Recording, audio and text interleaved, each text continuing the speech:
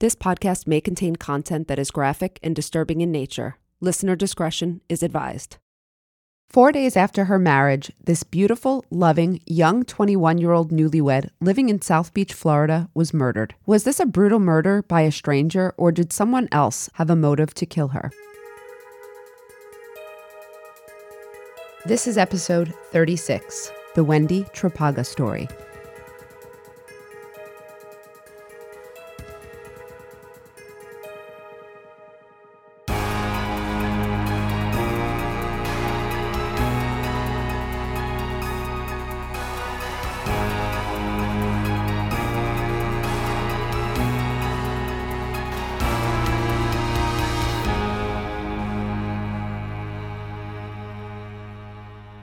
Hey, Amy. Hey, Megan.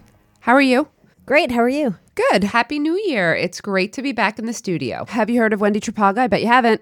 I have not, but I do believe it came from one of our listeners, right? It did. Yes. Thank you to Jenny in Colorado. Awesome. Thanks, Jenny. But I did somewhat know this case already because I had seen, a Dateline or something on it earlier. To you, this will be new information. But before we get to that, we've got a few supporters to thank. Yay. All right. First, I want to give a big thank you to Alana for her support. I also want to thank Allison and Ariana. Thank you so much, Allison and Ariana. I'd like to say a thank you to Brandy Sullivan Crane. And also another B, we've got Brianna Sirkin. Thank you, ladies. Thank you so much. And a big thank you to Casey. And a thank you to Hope Nesbitt. Wonderful, ladies. Thank you very much. And this one actually is a personal one to us. We'd like to say a very big thank you to our former colleague, John from Morristown. Very cool to have a colleague support us. Thank you so much, John. Thank you so much. And thank you to Kim White and Leah Nardachi. Thank you, ladies. Thank you to Mariana, Miranda. And lastly, we have Yamil and Karma from Independence, Missouri. Thank you to all of our new patrons and to all of our existing ones. We appreciate it. And a couple things we want to let you know about. One of them is that we are going to be bringing a bonus episode to everyone soon. However, we are going to release it early for our patrons. So you'll get the first peek at something that I can promise you is going to be super interesting. Finally, I'd like to announce that in February for our patrons, we are going to be hosting a cocktail AMA. We are going to discuss the case of Lisa Montgomery, who is slated to be executed in the federal government very soon. Lots of you wrote in asking us to discuss this topic, and we heard you. We're going to facilitate a discussion, and kind of like we do in our episodes, about this case, about the causes, about whether or not we agree with the criminal justice system decision. But also bring your questions. Absolutely bring your questions. But stay tuned soon, and we'll announce that date, and we look forward to the conversation with you all. Now let's talk about today's main story on Wendy Trapaga. Wendy was born to two loving parents. Her father, Ernesto, an international airline pilot, unfortunately died when Wendy was a young child, I believe 5 or 6. Mother Miriam raised Wendy, but it was with help from her older siblings, who were half-siblings, but who never felt that Wendy was anything less than their sister. And it's obvious when you watch, because I did watch an episode to refresh my memory, how much they loved her and adored her, and she was kind of like the baby. She had 2 older sisters and 1 brother, and then her mother would later remarry and give her other siblings. So this is a nice big family, and they seemed very close with each other. Wendy loved animals, but she was allergic to animals.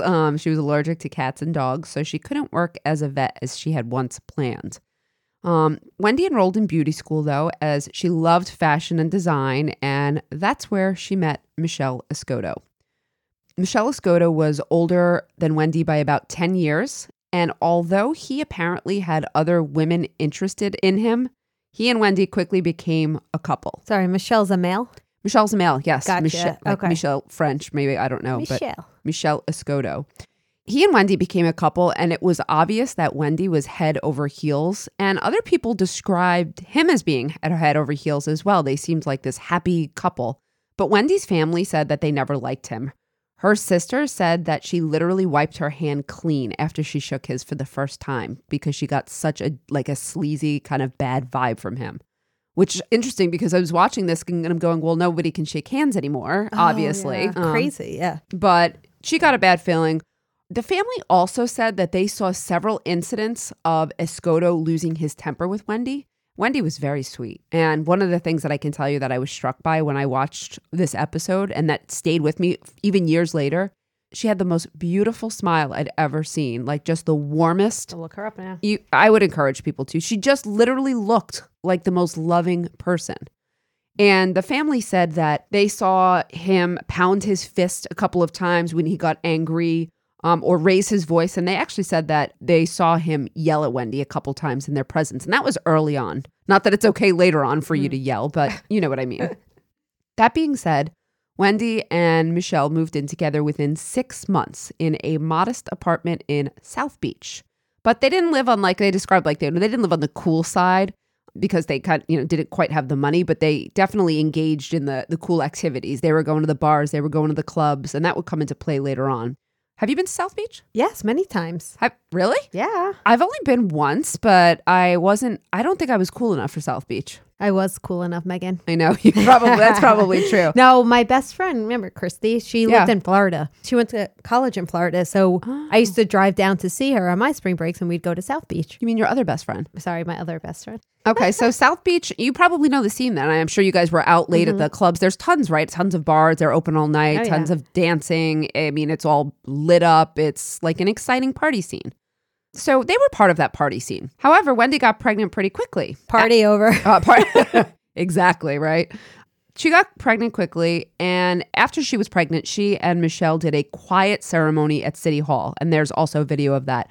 The reason why is that Wendy had previously been married briefly, and she had done the whole big ceremony and the white dress and all of that, so theirs was just a quiet ceremony. And she was quite young here. Right? She was quite young. Yeah, she was only 21, so I imagine it was, a 19-year-old mistake or something of that nature. It was over quick, and then she went on. Mm-hmm. After they got married, the two went on a very short honeymoon of a few days in Key West and then came home to their apartment in South Beach. Have you been to Key West? I have. God, you've really done the rounds, huh? I went to one of the Keys, but I don't remember which one it was. And it wasn't the West one? I remember I didn't like it. It was just all That's diving. Key West, is that not? It's all scuba. It was all about like scuba. If you weren't diving, like there was no reason for me to go, I guess. Gotcha. I just didn't appreciate it as much. Okay, so they returned to South Beach after, and here's where things take a very odd turn. Because early the next morning, on October 14th, 2002, Michelle Escoto called his mother-in-law saying that he and Wendy had had an argument and that Wendy had packed up to go to her mother's house. But her mother's like, well, she's not here, and she's never been here. Just to be clear, this is only 4 days after they got married. Mm-hmm. And now he's saying, no, we had an argument and she left. Wendy's mother and her family members were concerned very quickly. And how she was pregnant at this point as well? She was pregnant at this point, but we're not sure how pregnant. And the pregnancy question actually comes into play a little bit later. So hold on to that thought. While some families might wait a little bit longer on missing persons cases, Wendy's family didn't wait long at all. They were immediately concerned. They knew something was wrong. Sadly, they didn't have to wait long to find out what happened to Wendy. While some families will have to wait a long time to find out if their loved one was murdered or was just missing, Wendy was found very quickly, but she wasn't alive. And it was her body that was found outside of a desolate warehouse. She had been bludgeoned to death, apparently so badly that her beautiful face was not recognizable, which is really sad for the families too, especially when they're going to make their arrangements for after. The police described Wendy as looking like she had been dressed somewhere nice to go out, but she didn't have shoes on, which they thought was odd. The police quickly informed Wendy's mother that her daughter was murdered, and then they went to see Michelle Escoto, who had been acting so concerned, calling Wendy's family and seemingly the worried spouse. When the police spoke to him, Michelle Escoto said that he and Wendy went to a hotel the night before that had fantasy suites to continue their honeymoon, and that they checked out at 4 a.m. to head home. And when they got home, they had an argument in their parking lot. 4 a.m.? Thank you. He's trying to set up some sort of alibi or story here. I'm thinking, who, other than a flight, who would go to a hotel for a, honeymoon night or any type of celebration and leave at 4 a.m.? But also, you just got back from your honeymoon, so why do you need... That's a good question. His explanation was just that our honeymoon was too short. We were still feeling like we should treat ourselves. This was, and they did go to this hotel. This was one of those, like, I don't know, you know, the Pocono heart-shaped bed? That's what I pictured. No, the champagne glass. You've never seen the Mount Airy Lodge. It's like the big champagne glass and people are taking a bath inside of the champagne glass. I totally forgot about that. Okay. Well, that's exactly what this was That's like. what I pictured. Okay.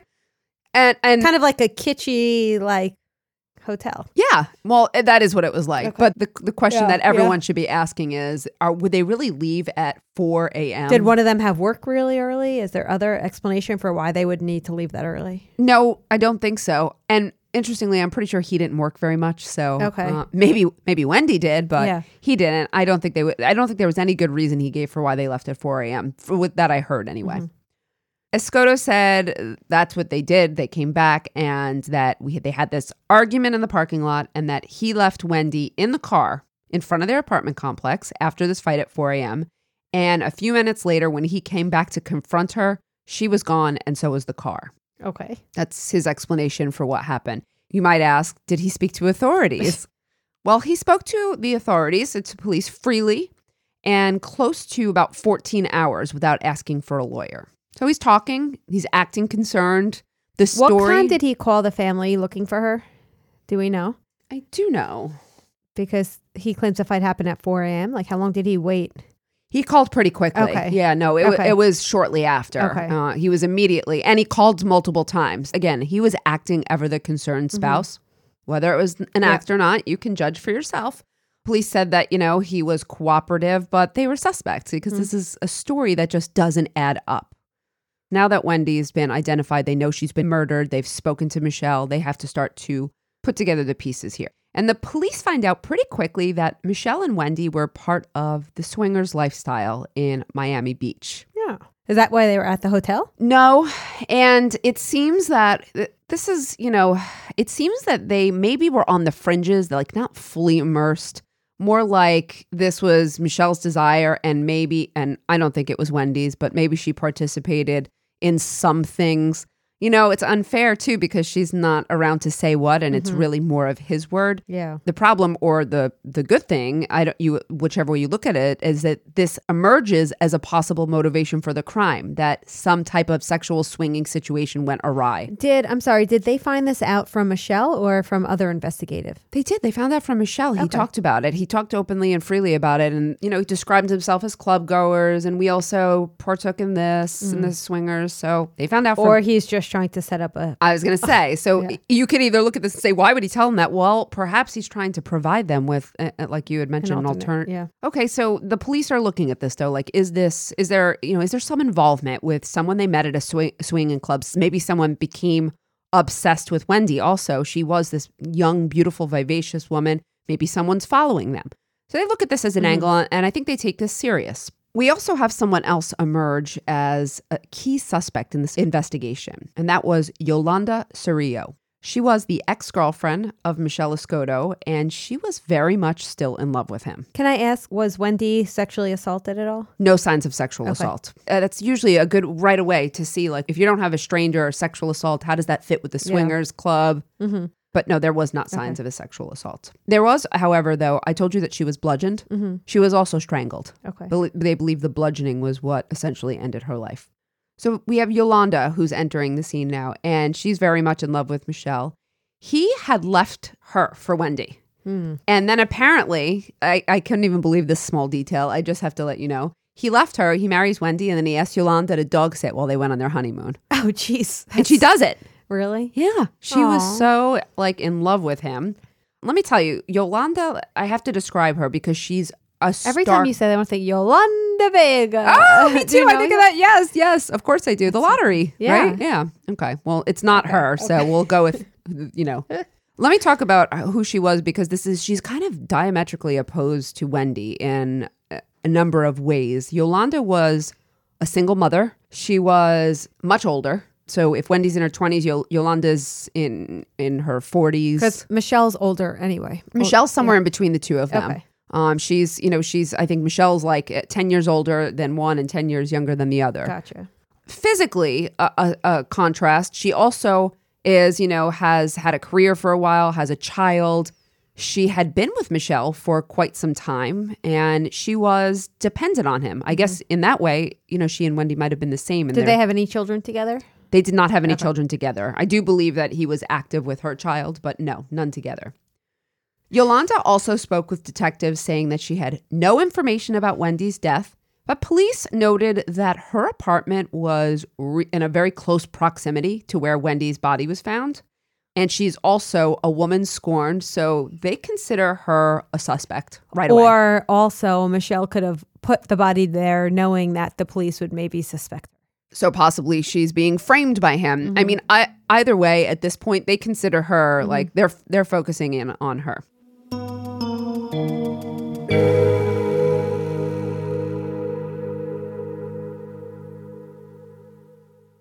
Spring is in the air, and that means it's time for a refresh. I'm talking about luxuriously soft and stylish loungewear, pajamas, and bedding from Cozy Earth. I'd live in this loungewear full-time if that was an option. In fact, it's pretty much the option right now, just so you know. I actually have a couple of sets of the bamboo pajama sets. I have both the long sleeve one for when it's a little bit colder, and I have the short sleeve one. Because now that I'm pregnant, I'm sleeping a little bit hotter these days, and between the short sleeve pajama set and my bamboo sheets, my sleep is like a dream. You literally can't go wrong with Cozy Earth. And the reason why is because Cozy Earth products are made with soft, temperature-regulating viscose from bamboo. This is the secret ingredient. My favorite products are the sheets because the sheets are my every night sleeping. I have finally found the sheets that I sleep the most comfortably in, and especially because I sleep cool, and that's what I need for a comfortable night of sleep. Best of all, Cozy Earth products come with a 100-night sleep trial. That means that you can sleep on it and wash it for up to 100 nights. And if you're not in love, you can return it for a full refund. Fall in love with everyday luxury at Cozy Earth. Go to CozyEarth.com and enter our promo code CRIME, CRIME, at checkout for up to 35% off. That's CozyEarth.com, promo code CRIME.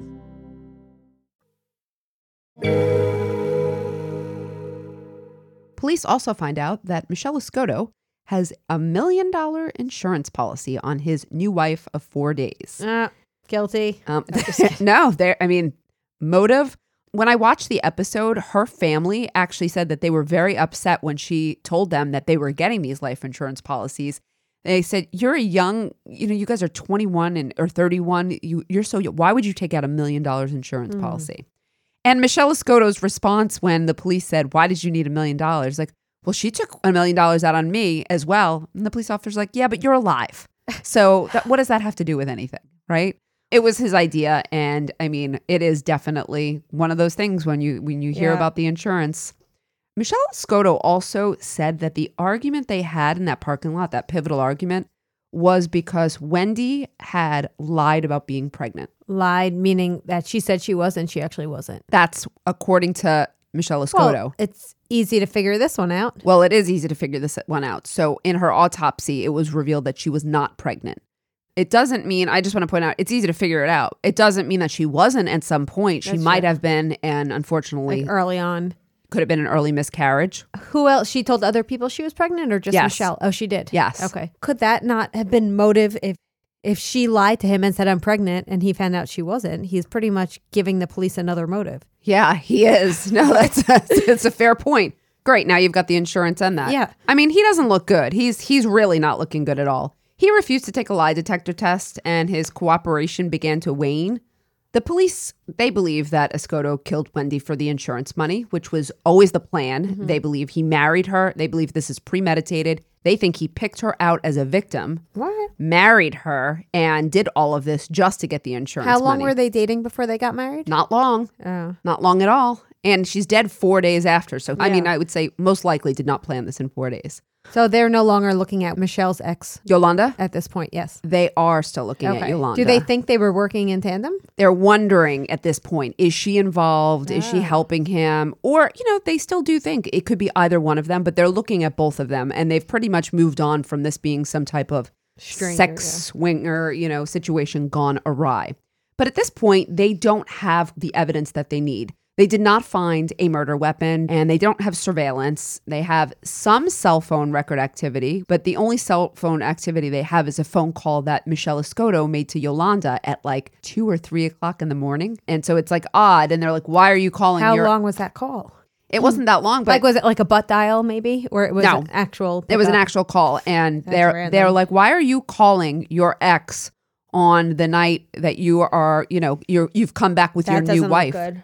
No, it didn't look good. He gave an excuse. He said she had a sick child and I was just calling to check on the child. I mean, I've never called you at 2 or 3 a.m. to check on a kid. No, that's shady. But anyway, okay. In the meantime, while the police are looking at these two and they're collecting as much evidence as they can, the insurance company is also investigating because they don't think this sounds legit either. And certainly they don't want to pay up the $1 million if this isn't right, if this isn't real. But sick of waiting for his money, Michelle Escoto sues the insurance company. He wanted to get his money right away. How bad does that look too? It's not only that I see these cases where people call the insurance company like the next day. And you're like, unless, your spouse dies and you have kids and like you have all these overwhelming bills, don't call the next day. It really does make you look pretty guilty. That's crazy. Good for the insurance company they didn't give it to him, right? Because did they know he was under investigation? Oh, yeah. They thought it was suspicious. Yeah. And sick of waiting also, Wendy's family filed a wrongful death suit against Michelle in civil court. Good. Which is very interesting because Michelle would have to testify. I don't know if you know, there's kind of some mixed law on whether or not a person can take the fifth in a civil case. Technically, the Supreme Court has said yes, though it's not a blanket protection. Like when you are allowed to invoke your fifth in a criminal trial, it's not a blanket protection in all civil cases. But Escoto would have to testify anyway because the insurance company was holding the money to see what happened. But if he was found guilty of Wendy's death and no money, he's going to have to give information. In civil cases, they have depositions and he could not participate in it. Otherwise, he would have had to drop his case. Oh my God. You know what I mean? His unwillingness would negate the case. So he had no choice. He had no choice, really. There was no choice. And he testified at a deposition, but his story changed. He said that it was Wendy's idea to go to the hotel that night before she died. But later, it was revealed that hotel room was purchased ahead of time by none other than Yolanda. Oh, wow. The plot's starting to thicken here now. You see it. There were other lies. In this deposition, he admitted that he and Yolanda were back together and living together. After the murder? Right after the murder. They got back together. And in fact, yes, we're living together. This is what he's saying during his deposition. And this is the deposition in which he's trying to get his insurance money. So what does he say? How does he explain that the room was paid for on Yolanda's card? Was it a wedding gift? I don't know what his explanation was, actually. I don't recall. There were other lies, too. And they found that out later on. There were other lies. And the deposition did not go well for Michelle Escoto. He still seemed kind of confident during it, but it wasn't going well. As I said before, the phone records showed that it wasn't that he called Yolanda, but he beeped her. That was at the time of beepers. Oh, 143. Remember? So he beeped her in the middle of the night that Wendy disappeared. And Michelle said, he said he's concerned about her child who was sick at the time. But it was later disproved and there was no sick child. So that was a lie too. So he gets caught in that lie. God. He didn't show up to his civil trial after the first day because he got so spooked. So he never came back, and Wendy's family got the $1 million in insurance money, and they won their first round of legal battles. Because he didn't show up? That's correct. Wow. And he wanted that money clearly very bad, but... That would have been probably the motive here, but he was so rattled so quickly. So they took the money right away, and the police, they were like, you know what? It's time to arrest him. He was arrested like 3 or 4 days afterwards. They can't use that as probable cause, though, to arrest him, can they? The fact that he didn't show up? No, not that fact, but the fact that he's on record lying. Oh, he's got a recorded deposition and he's telling lies. And so he's perjured now too. He's perjured, but they're using this as evidence. Yeah. He's lying. So now he's giving us the evidence we need to arrest him. Okay, great. They didn't arrest Yolanda at this point. No. Okay. Escoto was arrested in 2005, but the police still weren't sure that they had enough evidence to arrest Yolanda. So they believed she was involved. What do you think they do then? They wiretap someone. Oh, that was a good guess. No. They think she's involved, but... They bring her in for questioning. And they meet with Yolanda, and she agrees to meet with them, and she does it a couple of times. And now she's an incentivized witness. So Yolanda, the whole game here, as they said, was we wanted Yolanda to tell us the truth. And so we were going to incentivize her. So Yolanda agreed to tell them everything. She finally said, okay, all right, the jig is up. Yeah. I'm going to tell you everything, and I will do it on the stand at his murder trial in exchange for a deal. Because why else? Yeah. Are you going to ask me what kind of deal she got? Yeah, immunity. Oh, okay. No. Full immunity? Immunity against a murder or accessory to murder. Okay. What is it? I'm not going to tell you till the end. I just wanted to know what you thought now. Okay. Because she's going to admit that she had involvement in this crime, like real involvement. Yeah. Okay. So you think immunity to all charges? Why else would she do it? Well, some people get partial immunity. You know what I mean? Like lesser, you plead guilty to manslaughter. No, I feel like she's all in on this. Okay. Well, let's get to the trial and see what happened. The trial was an event in itself. Not all murder trials are as exciting as the salacious ones we watch on Dateline, but this one certainly was.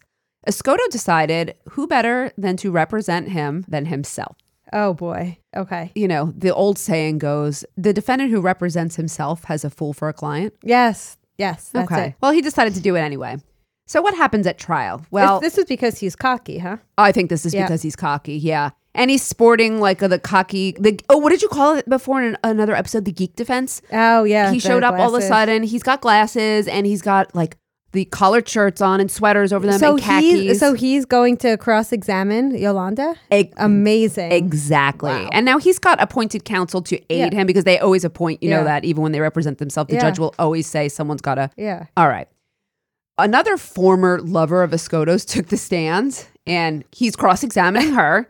She said that she gave him money, Escoto money, every month. And basically she maintained him like $1,500. Why? And well, here's what they were able to show at the trial. Escoto was like a kept man. That was his game. He was like a con man who lived off of women. They showed like Was he good looking? I think he's average. Okay. There's nothing particularly dashing about him, I would say. He just I'm wondering if it was like a Dirty John type of, you know how like Dirty John was. No, I do understand. Yeah. I don't think there was anything particularly, nobody really described him that way, although it seemed that a long string of women, he was able to manipulate them. Wow. This woman who took the stand said that not only did she give him $1,500 a month, but she also bought him a motorcycle, a car, and there were other women who were shown to take care of him. So he was just a guy who lived off of women. Wow. Which didn't help his cause because obviously then he would look at Wendy as the $1 million payday. Mm-hmm. So you have a couple of his, former lovers. Then obviously the highlight is going to be when Yolanda takes the stand. Yolanda would finally tell the court, family, and spectators what she said really happened to Wendy. And that's what everyone was waiting for. So this was on her direct examination. First, she said that she was heartbroken by Michelle's decision to leave her, just setting the stage. But then she said that Michelle was just going to marry Wendy for the money, and then Wendy would die, and they would get back together. God. Yolanda said that she helped Michelle plan and carry out his crime now. I just want to say that Yolanda had said before, when she struck the deal, that she helped afterwards. On the stand, she is telling a different story. She is now explaining that she helped in the planning and at various stages. She premeditated this murder with him. So she's no longer immune, is she? That's a question that we're going to that's the question that I want to ask you later and what you think, because initially when she negotiated the deal, it was that she had done things afterwards to help him cover up and she knew and whatnot. Now, what we're hearing at trial, wait till you hear this. She said that she helped Michelle try to simulate a drowning in her own tub of herself. Basically had Michelle drown her to see what it would look like. Would it leave physical marks? And this was her idea, just so you know. Oh my God. And she said that after she came up from the water, because she, almost or got close to drowning, she told Michelle, no, you can't do that because it's going to leave marks if you hold her down. She suggested that he drug Wendy to knock her out and then drown her using a towel to hold her down instead of hands so that it wouldn't leave those marks we were just talking about. And she's saying all this on the stand. All this on the stand. And she's crying and talking about how... So she's remorseful or... She might be remorseful or she might be a complete, antisocial. Yeah. On the stand, she's crying, but you don't know if she's crying for herself. You don't know if it's fake. Yolanda also helped him grind up. They got Percocet, and they grind up basically the Percocet. She did it like with the mortar and pestle. Oh, sorry. No, she didn't get the drugs, but he got them, and she helped grind them up. So she's, again, at every step, she's planning, she's helping. Escoto slipped the drugs in Wendy's drink that night in the hotel, the hotel they went to near their home, but he couldn't drown her. And I don't know if it's like he couldn't go through with it or he just couldn't. She was still, and Wendy wasn't completely out. So he put a clearly out of it Wendy in the car and took her to Yolanda's house, which was the call that he made to her, where he told Yolanda to follow him around in the car. And he eventually said he would take care of it. So Yolanda follows him around, and then Yolanda's waiting for him, and he strangles her and he bludgeons her with a tire iron. Yolanda picked him up on the street with Escoto holding a tire iron, and he was bloody. And then she said that he threw the tire iron into the ocean. Yolanda said that she got physically sick at the sight and smell of Wendy's blood all over Escoto and vomited on the street outside the car door. Okay. Well, now, I mean, this is the story. This is what they've been waiting to hear. Yolanda said that she disposed of Escoto's clothes, which were covered in Wendy's blood. And now the real shocking part of the trial. I mean, this was all very shocking information. This was horrible for Wendy's family to know that these two, what went into this, the planning that went into this. And, it was a brutal murder. It was a tire iron. Think about that.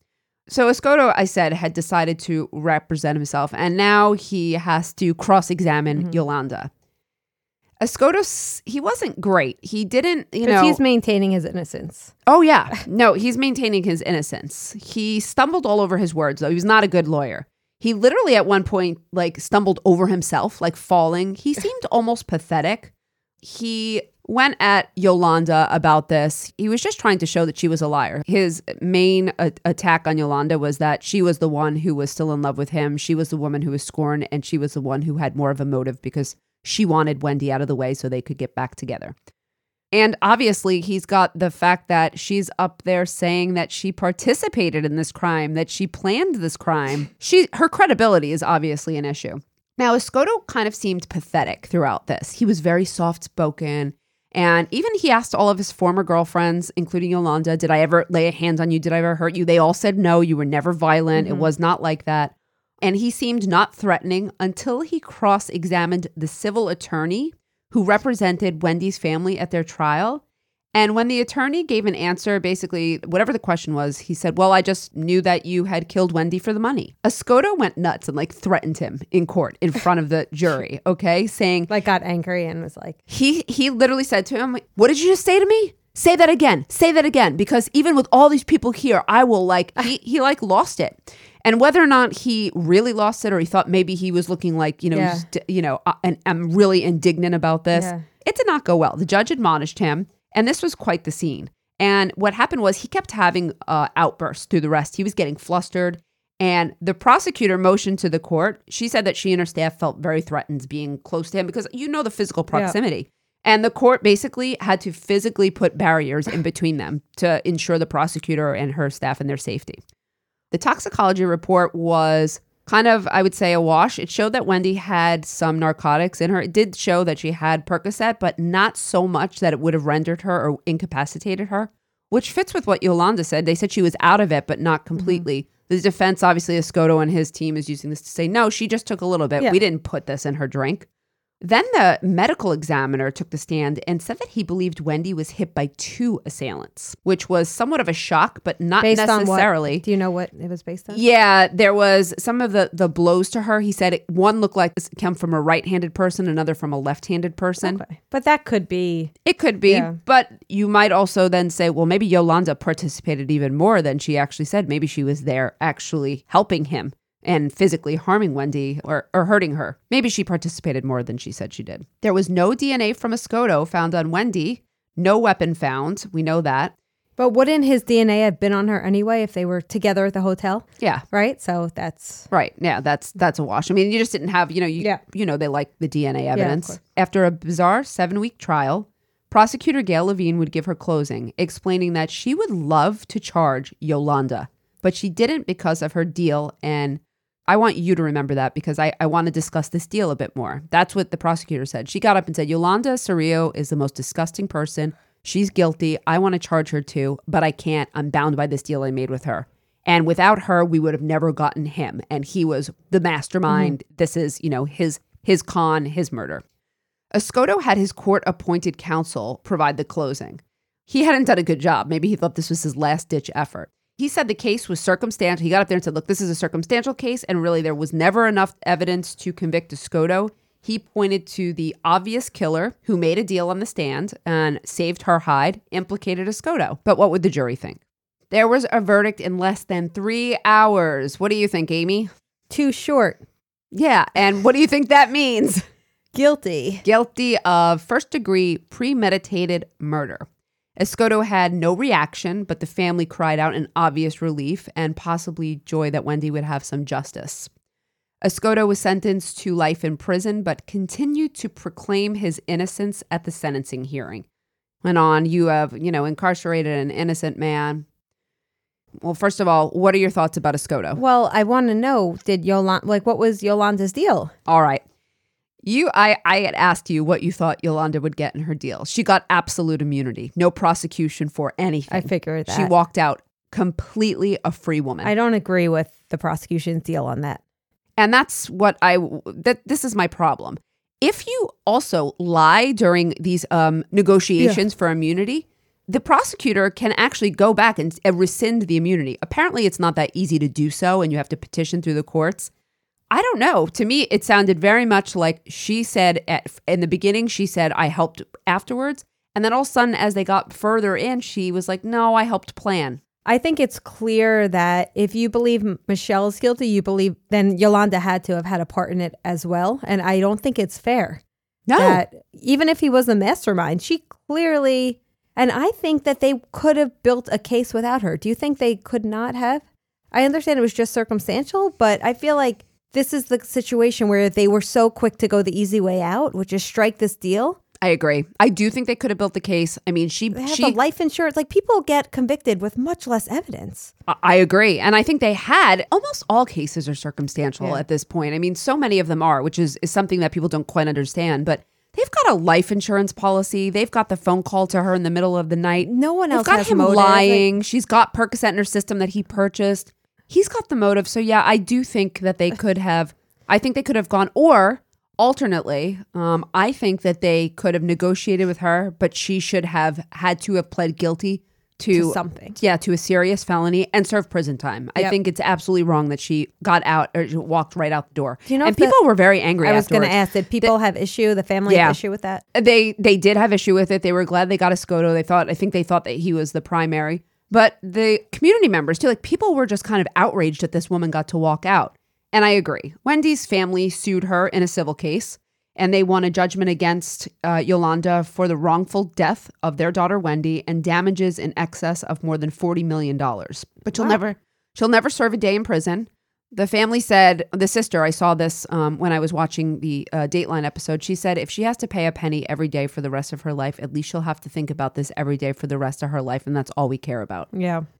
So was justice served here? No, I think it's awful that Yolanda gets to go on and live her life and Wendy did not. Yeah, I think we can agree. I don't even think you would disagree that Escoto is guilty and he got what he deserved. But certainly, I don't believe it was justice as it comes to her. And I feel bad for Michelle. Don't ever trust someone.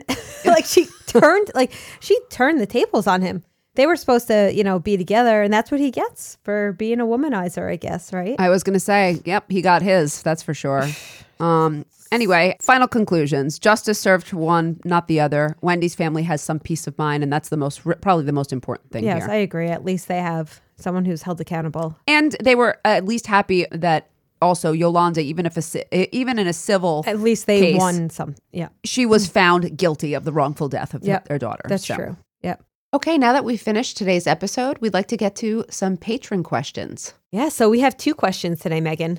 The first question, I think you're the most suited to answer. Brandy wants to know, what made you focus on women in crime as your podcast topic? And Megan, I know that you have this answer ready to go. Well, it's just that it's an easy one for me. No, thank you, Brandy, for asking. I teach women in crime. It's a course I've taught for a long time, and I absolutely love it. And after we did direct appeal and the Melanie McGuire case, all these people started writing in, listeners and other people, suggesting cases and asking for cases on other women. And I noticed that they were predominantly female cases.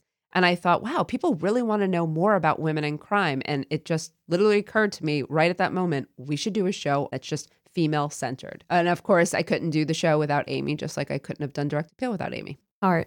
Thank you so much for that question, Brandy. Our next question today is from Karma. This is a good one. If you had the opportunity to work on any case, what would it be? Can I do a spoiler alert to a case we're going to be covering soon? Because I would love to work on the Sandy Melgar case. Do not go Googling it and looking into it because we are going to do an episode on it very soon. But it's a woman who I strongly believe has been wrongfully convicted, and she's currently in prison. That's a great case, Amy. I mean, I'd love to still work on the John Bonet case because I'm obsessed with that, of course. I'd love to help to reopen the Cindy James investigation since we absolutely don't know what happened to her. That's a good one. And I'd like to work on, I'm not going to give a spoiler because we are going to be looking at some new cases on Direct Appeal Season 2. And these are cases where there are strong questions about the innocence. We'll stop there. Thank you so much. We love your questions. Thank you. All right. Well, thank you so much, Amy. Thank you, Megan. Thanks, everyone, for listening. And we'll catch you next time on Women in Crime. Women in Crime is written and hosted by Megan Sachs and Amy Schlossberg. Our producer and editor is James Varga. Our music is composed by Desert Media. If you enjoy the show, you can get access to ad-free episodes, exclusive AMAs, and other bonus content for a small monthly contribution through Patreon. To find out more, visit patreon.com/womenincrime.